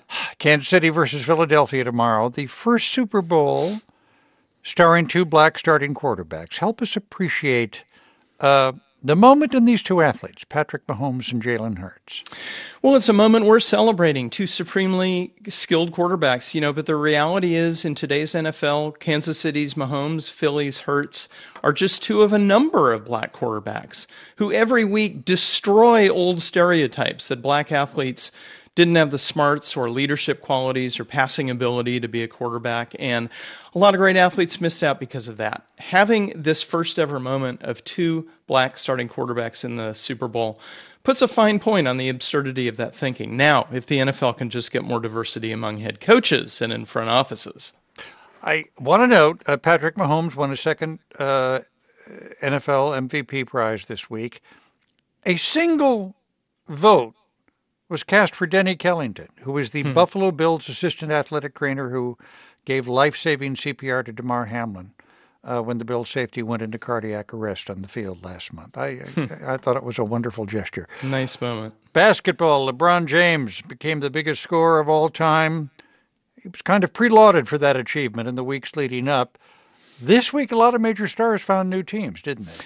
Yeah, a great moment for King James, and then all this frenetic movement of players at the trade deadline quickly became the big news. None bigger than the end of the super team experiment in Brooklyn, which clumped superstars Kevin Durant, Kyrie Irving, and James Harden together in hopes of ruling the NBA. Well, that turned into a mess, and now it's a cautionary tale that clumping, Scott, doesn't always work. This week, the Nets traded Irving to Dallas, Durant to Phoenix, where undaunted, he will try to create another super team with stars Chris Paul and Devin Booker. Interestingly, the WNBA has gotten into the super team game too. New York and Las Vegas are the new behemoths of the women's game thanks to recent free agent signings.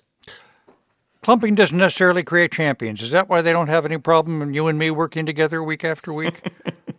Let me ask, International Olympic Committee is suggesting a plan by which it might allow Russian and Belarusian athletes to compete at the 2024 Games in Paris. Is this a strong, principled position by the IOC? Well, it thinks so. Remember after Russia invaded Ukraine a year ago, the IOC pushed for strict bans on Russian teams and officials at international competitions. But now, as you note, the IOC is exploring this pathway for Russian and Belarusian athletes to compete in Paris because the IOC says banning them amounts to discrimination. The plan would have the same neutrality rules that Russian athletes have had at the last few Olympics. No flags, no anthems, no Russian uniforms. That's been part of the ongoing doping punishment against Russia. But it's always been a bit of a folly, as everyone has known who the Russian athletes are.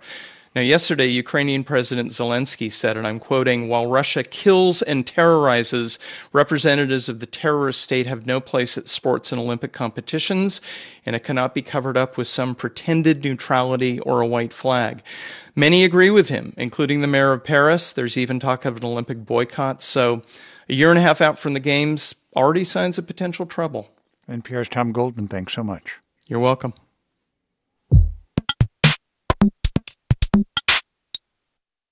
Gender-affirming care for transgender youth is now banned in Utah after a law passed there in late January. It prohibits young people from getting a range of treatments from puberty blockers to gender-affirming surgeries for people under the age of 18. Some patients who'd been diagnosed for treatment prior to the ban can continue to get treatment. There are over 306 similar bills introduced by state lawmakers over the past 2 years. Dr. Ellie Brownstein is a pediatrician and is president of the Utah chapter of the American Academy of Pediatrics. She joins us from Salt Lake City. Thanks so much for being with us. Glad I could join you. Supporters of banning these treatments say that they're just not enough research. It's too new. and that banning the treatments will allow for more research to be done. Are they wrong? Well, our bill actually doesn't allow us to do any research. It doesn't allow people to be put in studies to determine the long-term effects of some of these medications. Now, I will say puberty blockers have been used for 30 years for a number of conditions such as precocious puberty, where, a 5, 6, 7-year-old might start through puberty. Well, you don't want them to be going through puberty at that age. So we use medication to block that. That's the same thing we're talking about in older kids. Those have been deemed fairly safe and used for a long time. We have less information regarding hormones to affirm gender in older kids, but we'd like to do research. We don't have that option, at least in Utah. And what's the result of that? What are your concerns? My concerns are that gender diverse kids are at high risk for mental health issues. Over 50% of those kids have either contemplated or attempted suicide. And we're now saying that we're not allowed to help them, that we're not allowed to use the evidence-based therapies that are available to help kids feel comfortable with who they are and in their own skin. I guess the opponents of what you've been doing don't accept that it's evidence-based. They're wrong? There is evidence that has been collected. It's used across the world. The medical organizations, the Academy of Pediatrics, the Academy of Family Practitioners, the endocrinologists, the gynecologists, all work with the same set of protocols and information based on the information we have. We can always use more. But I do believe that we have evidence-based information that says that gender-affirming care is important to kids. What kind of treatments are permitted now, or will still be permitted? The first thing that any patient needs is acceptance of who they are. Feeling love, acceptance from family, from friends, and that you as a person are an acceptable person is vital to all of us, and that we can all still do. The other thing that is available is many folks socially transition. They will wear the clothes that feel good to them. They will dress and use makeup and hairstyles and even choose names that are appropriate to them. And for some, that's all they may ever need. But for some, at least that part is available. I gather a number of your patients are trans and gender nonconforming. And I wonder if you've heard from them and their families since this legislation. I've heard from a number. I have families who want to know what they can do, how they can change things because they feel hurt, injured, stopped in their medical care by someone who's not involved. I have some families who have said, I'm going to establish care out of state. But that's not available for everybody. Not everybody can do that. I am concerned that some of our families will use the internet and seek care where they can get it. They may find hormones that may not be, FDA approved, that may not be available in this country, that may not be actually what they're sold as on the internet. And then these kids are at higher risk. What are your concerns as a physician who treats individual patients you come to know? You come to know them and their families. That it takes a long time for most patients to come to their own terms with what they feel, with who they are. And that process can take years in and of itself. And then it takes the family's time to come together, and they come to us and seek treatment, or where do I go from here? And then we're saying that the government has come in and said, well, we can't help you. They're stepping into that relationship that takes years to develop and deciding that these kids should not be allowed, or these families, I should say, because it's never kids alone. It's families and kids seeking the appropriate care and finding the right path forward for them, which is different in every family, as I would say, with almost anything. But it concerns me that the government is now coming into our exam room and deciding that this is not appropriate. Dr. Ellie Brownstein, president of the Utah chapter of the American Academy of Pediatrics. Dr. Brownstein, thanks so much. You're welcome. And for anyone experiencing thoughts of self-harm, the National Suicide and Crisis Lifeline number is 988.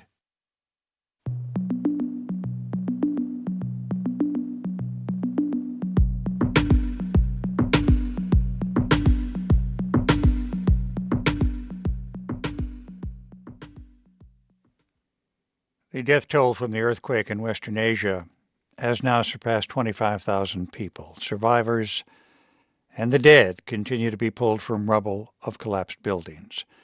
After initially remaining silent about the disaster, Turkish President Erdogan has acknowledged the government's response was not as quick as it should have been. NPR's Peter Kenyon visited the town of Osmaniye, where he found civilians pitching in to help aid workers. Walking up a dirt road toward an aid distribution area on the edge of Osmaniye, a young boy passes in the opposite direction, struggling a bit with a load of bottled water and food. He says, "Do you have a bag?" Which, sadly, I don't have to offer. But when asked if he wants a banana, he says, "No, thank you," and continues on his way. Up ahead, a fenced-in field is covered in a small mountain of plastic bags. Young men move among them, upending the bags onto a growing pile of clothing, shoes, and other donations. I meet 27-year-old schoolteacher Sibel Dahli, who says she didn't see any aid arriving the first 2 days after the quake, but since then the distribution has picked up. She says her 2-story building was cracked in the earthquake, so they moved, along with 2 other families, into one of the tent cities being set up by Turkey's Emergency Management Agency. Meanwhile, she says she's been in mourning for 17 members of her extended family who perished in the quake. She says returning home is the last thing on her mind right now. Even if the house is safe, I can't go in right now. It feels like it's shaking when I go inside the house. I can't even pass by the wall of the house. The tent is good enough for me right now. Local official Omer Çelik says he keeps busy distributing women and children's clothing, blankets, and whatever arrives from the government or aid groups.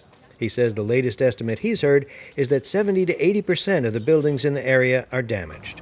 56-year-old Gonul asked that her family name not be used. She's worried about retribution from authorities for speaking to the media about the quake. She says when the shaking began, she ran to her balcony and clung to the iron bars outside the window. I held on to the iron bars. The shaking was so strong. I went back and forth, back and forth. I asked her about President Erdogan's visit to the area this week and his comments to the effect that no state could have dealt with a disaster of this magnitude. She wasn't impressed, but chose to focus on Erdogan's political ally, the ultra-nationalist MHP, because MHP leader Devlet Bahçeli is from Osmaniye. This is his hometown. He had to show up. He's losing votes in his hometown. A walk through this part of Osmaniye seems to offer anecdotal evidence supporting one theory about why some houses were barely damaged in the earthquake, but others totally collapsed. Here, perhaps surprisingly, older buildings seem to have fared better than newer ones. The theory holds that older buildings, built before new regulations and codes went into effect, were generally sturdier and survived better. The suspicion is that some contractors maximized profits by not complying with the new rules put in place following previous earthquakes. Now, as the government faces another period of learning lessons and planning for future disasters, those who survived in Osmaniye wait to learn if their homes will be rebuilt or if they must be demolished. Peter Kenyon, NPR News, Osmaniye, Turkey.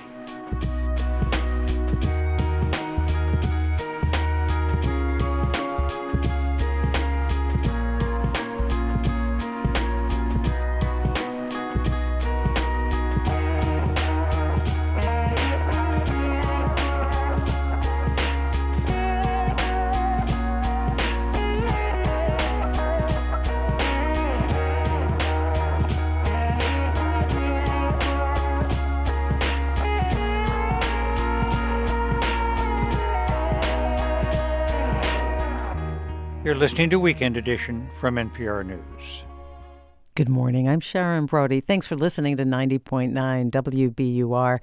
In about 5 minutes, a climatologist discusses this winter's erratic weather. It is 39 degrees in Boston, sunshine today, and highs in the low 40s. We're funded by you, our listeners, and by Plymouth Rock Assurance, who believes auto and home insurance should be straightforward and works to assure their customers at every step. PlymouthRock.com/WBUR. Sending your Valentine Winston flowers from WBUR creates stories that make your world bigger. I'm Lisa Mullins. Send your gift nearly anywhere in New England, and your support will bring you stories you won't hear anywhere else. Order by noon today for Monday delivery of any of our 4 choices, including 2 dozen long-stemmed red roses. Visit WBUR.org. And you might hear that suggestion to order by noon today and think you've got plenty of time. And I guess in some ways of looking at it, that's plenty of time.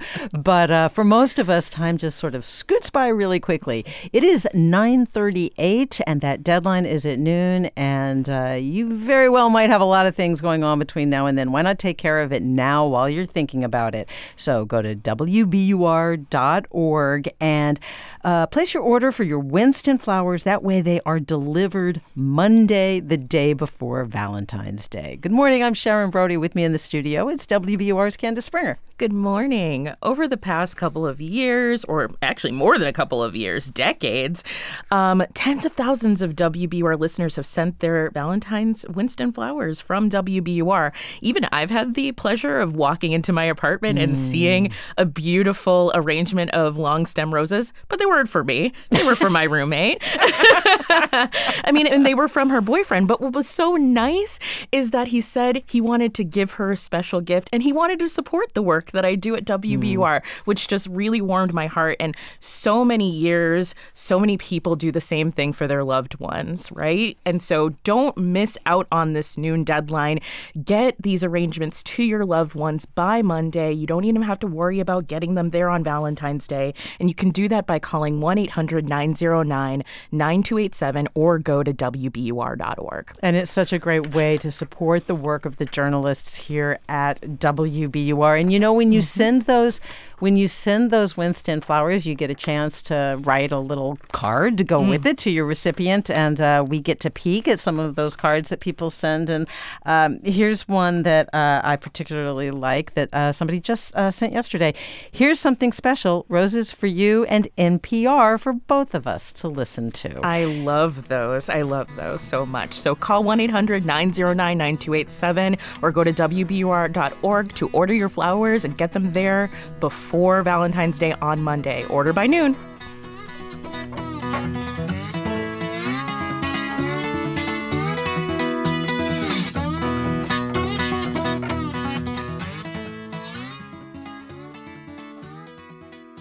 Support for NPR comes from this station and from American Cruise Lines, following the journey of Lewis and Clark while small ship cruising along the Columbia and Snake Rivers. Learn more at americancruiselines.com/NPR. And from Staples, with supplies to get business done, no matter where it gets done. From ink and toner cartridges to technology like webcams and networking accessories. More at Staples stores or staplesconnect.com. This is NPR. This is Weekend Edition from NPR News. I'm Scott Simon.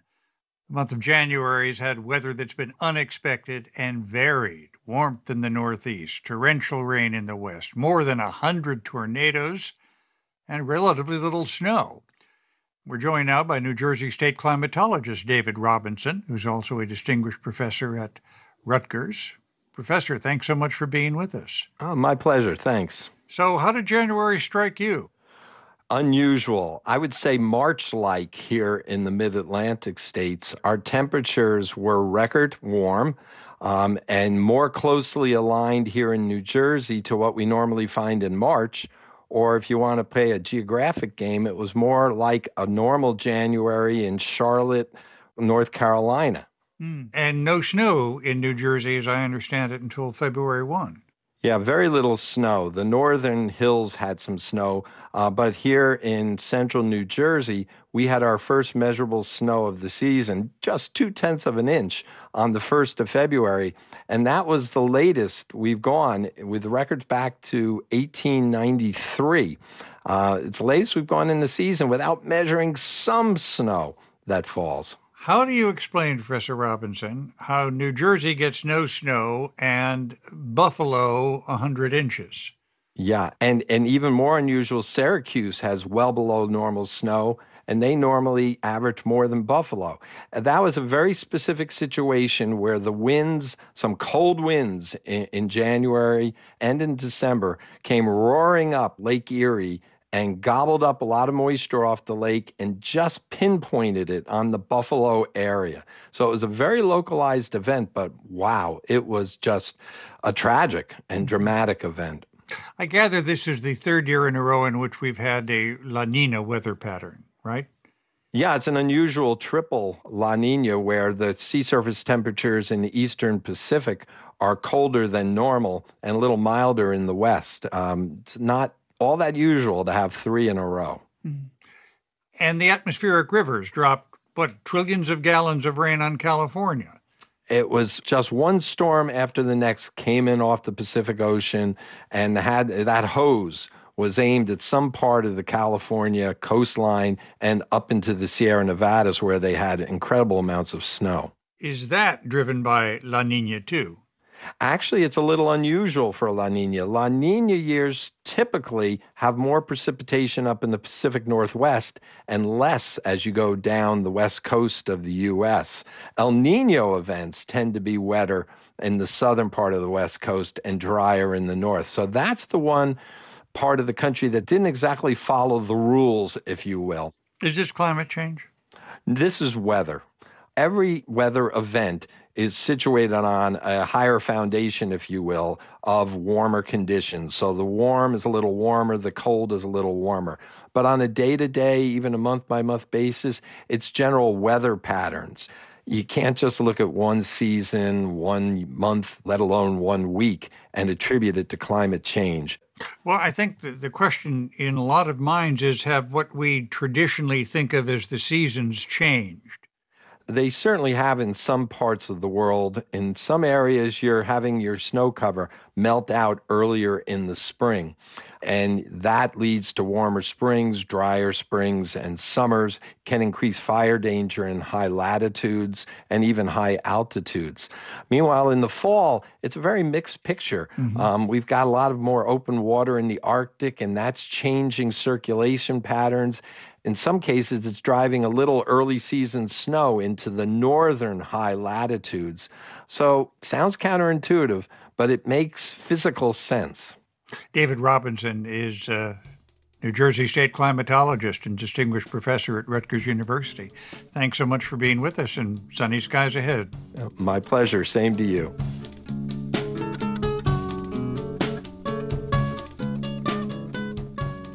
Tensions between the U.S. and Russia are high, between the war in Ukraine to getting earthquake relief into Syria. And later today, in All Things Considered, Michelle Martin talks with U.S. Deputy Secretary of State Wendy Sherman. I would call on Russia both to stop its targeting of civilians in Ukraine in this premeditated, completely horrifying invasion of a sovereign country, and to support the opening of border crossings in Syria. You can hear that conversation live on your local radio station, its website, or at npr.org. Every state in the United States has its own flag, flower, animal, and song.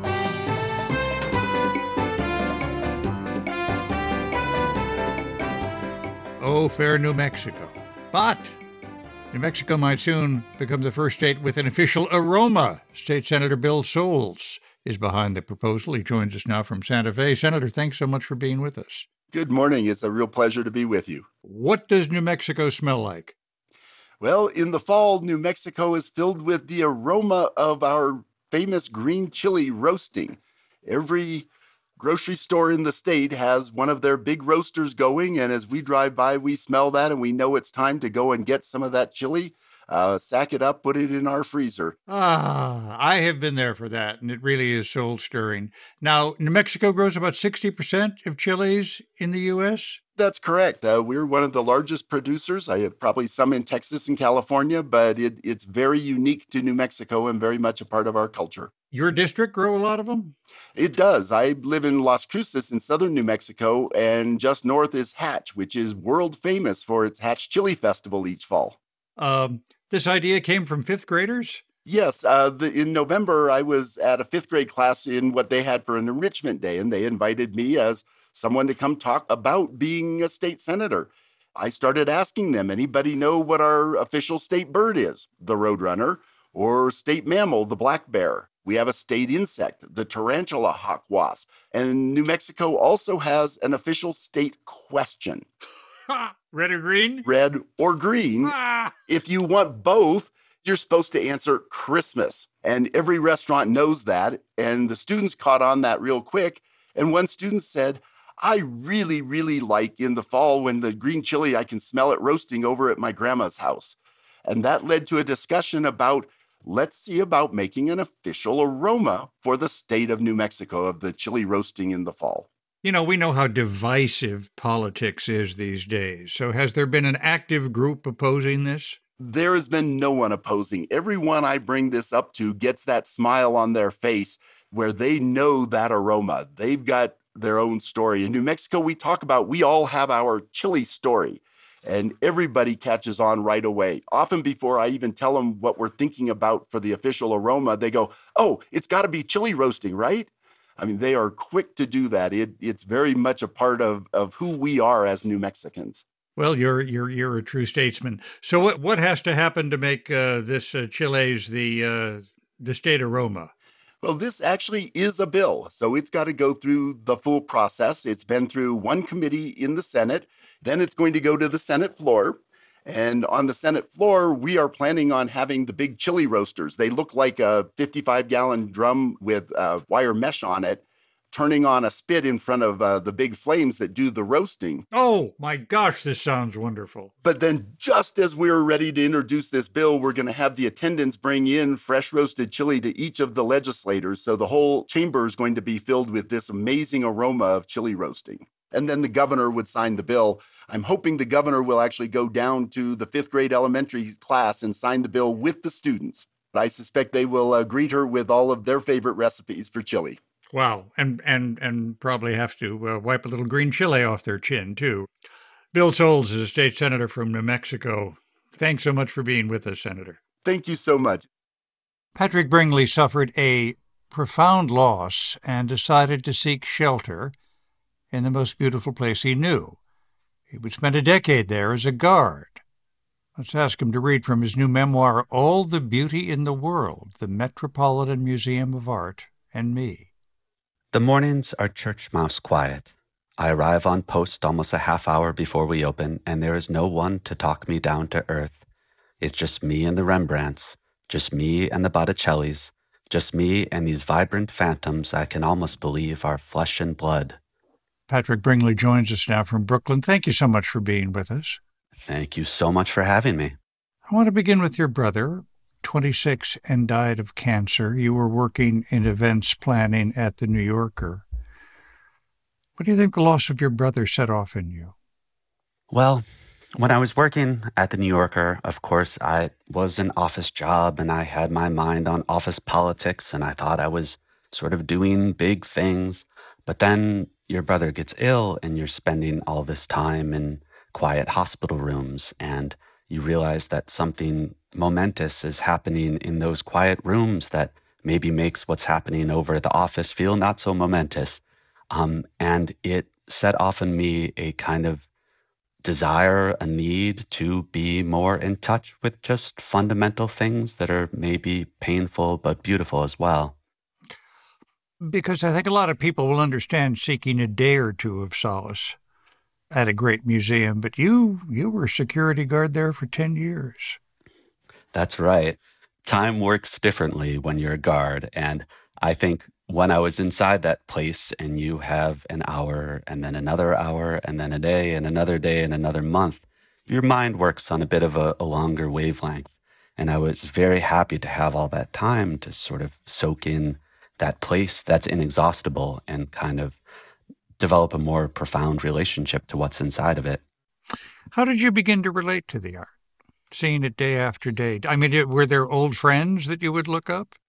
Yeah, when I first started, my home section was the old master paintings wing. And I was very happy to be there because many of those paintings, which are sometimes very sad, but they're also so beautiful, they're sort of luminously sad.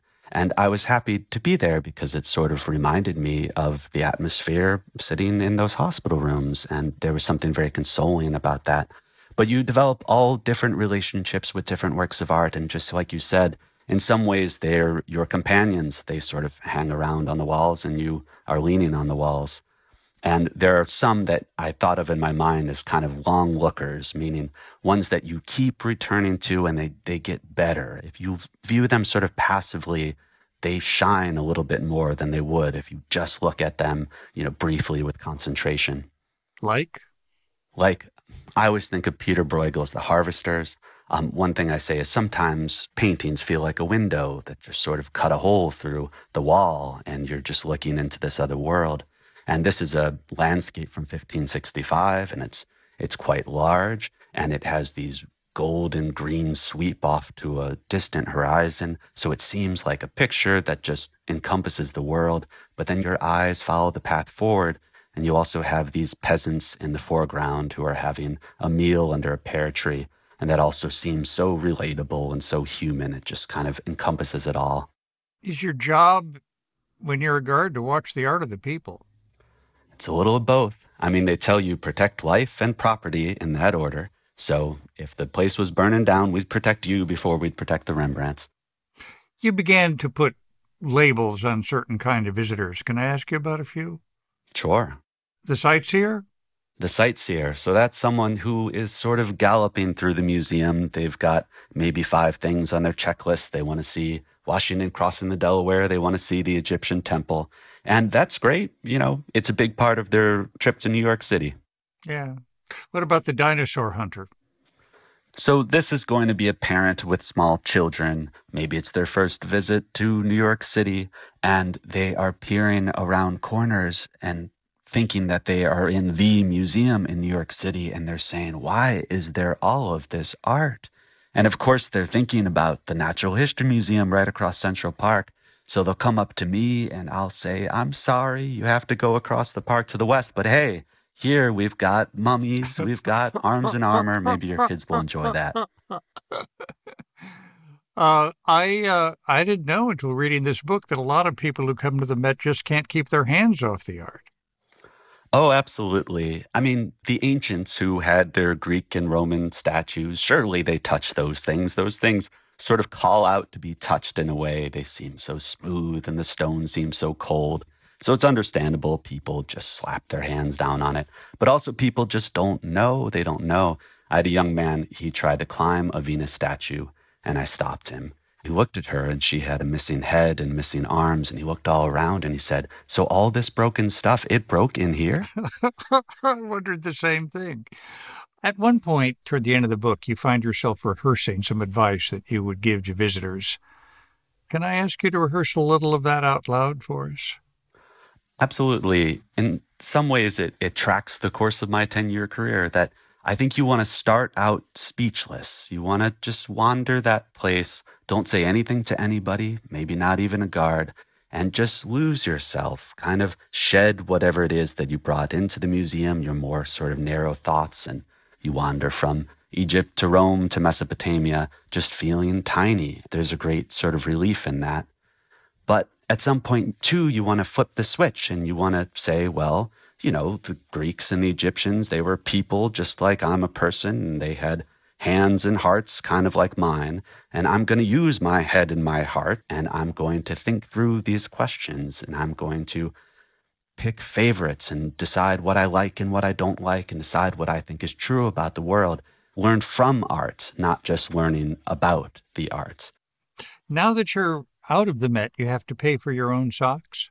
Oh, I do, yes. I no longer get the $80 hose allowance in my paycheck. Simon & Schuster did not provide that. So there's an $80 sock subsidy. There is. I can't say that you have to put in receipts, so maybe some of those guards are spending it on beer at Carlo East. But no, you get that $80 for socks. Patrick Bringley, his book, All the Beauty in the World, the Metropolitan Museum of Art and Me. Thank you so much for being with us. Thank you so much for having me. This is Weekend Edition from NPR News. I'm Scott Simon. Support for NPR comes from this station and from Jarl and Pamela Mohn, focusing on civil liberties, foster youth, public radio, and the arts. From Made in Cookware. Made in Cookware is crafted by chefs, for chefs, and designed for restaurants and home kitchens around the world. Their cookware can be found at madeincookware.com. And from the Public Welfare Foundation, committed to advancing transformative youth and criminal justice reforms.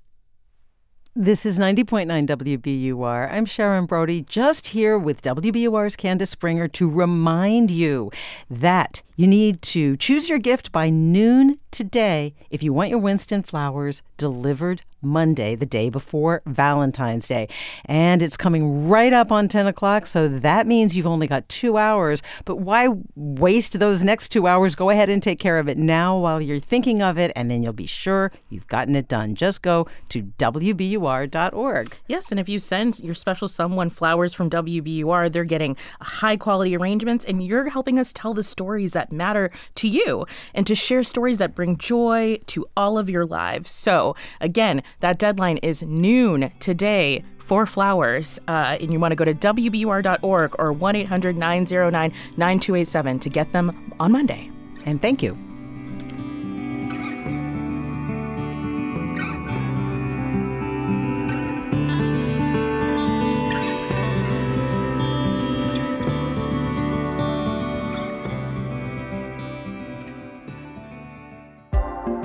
I'm senior business reporter Yasmin Amr. This is 90.9 WBUR FM Boston, 92.7 WBUA Tisbury, and 89.1 WBUH Brewster. Listen anytime with our app or at WBUR.org. WBUR, Boston's NPR news station.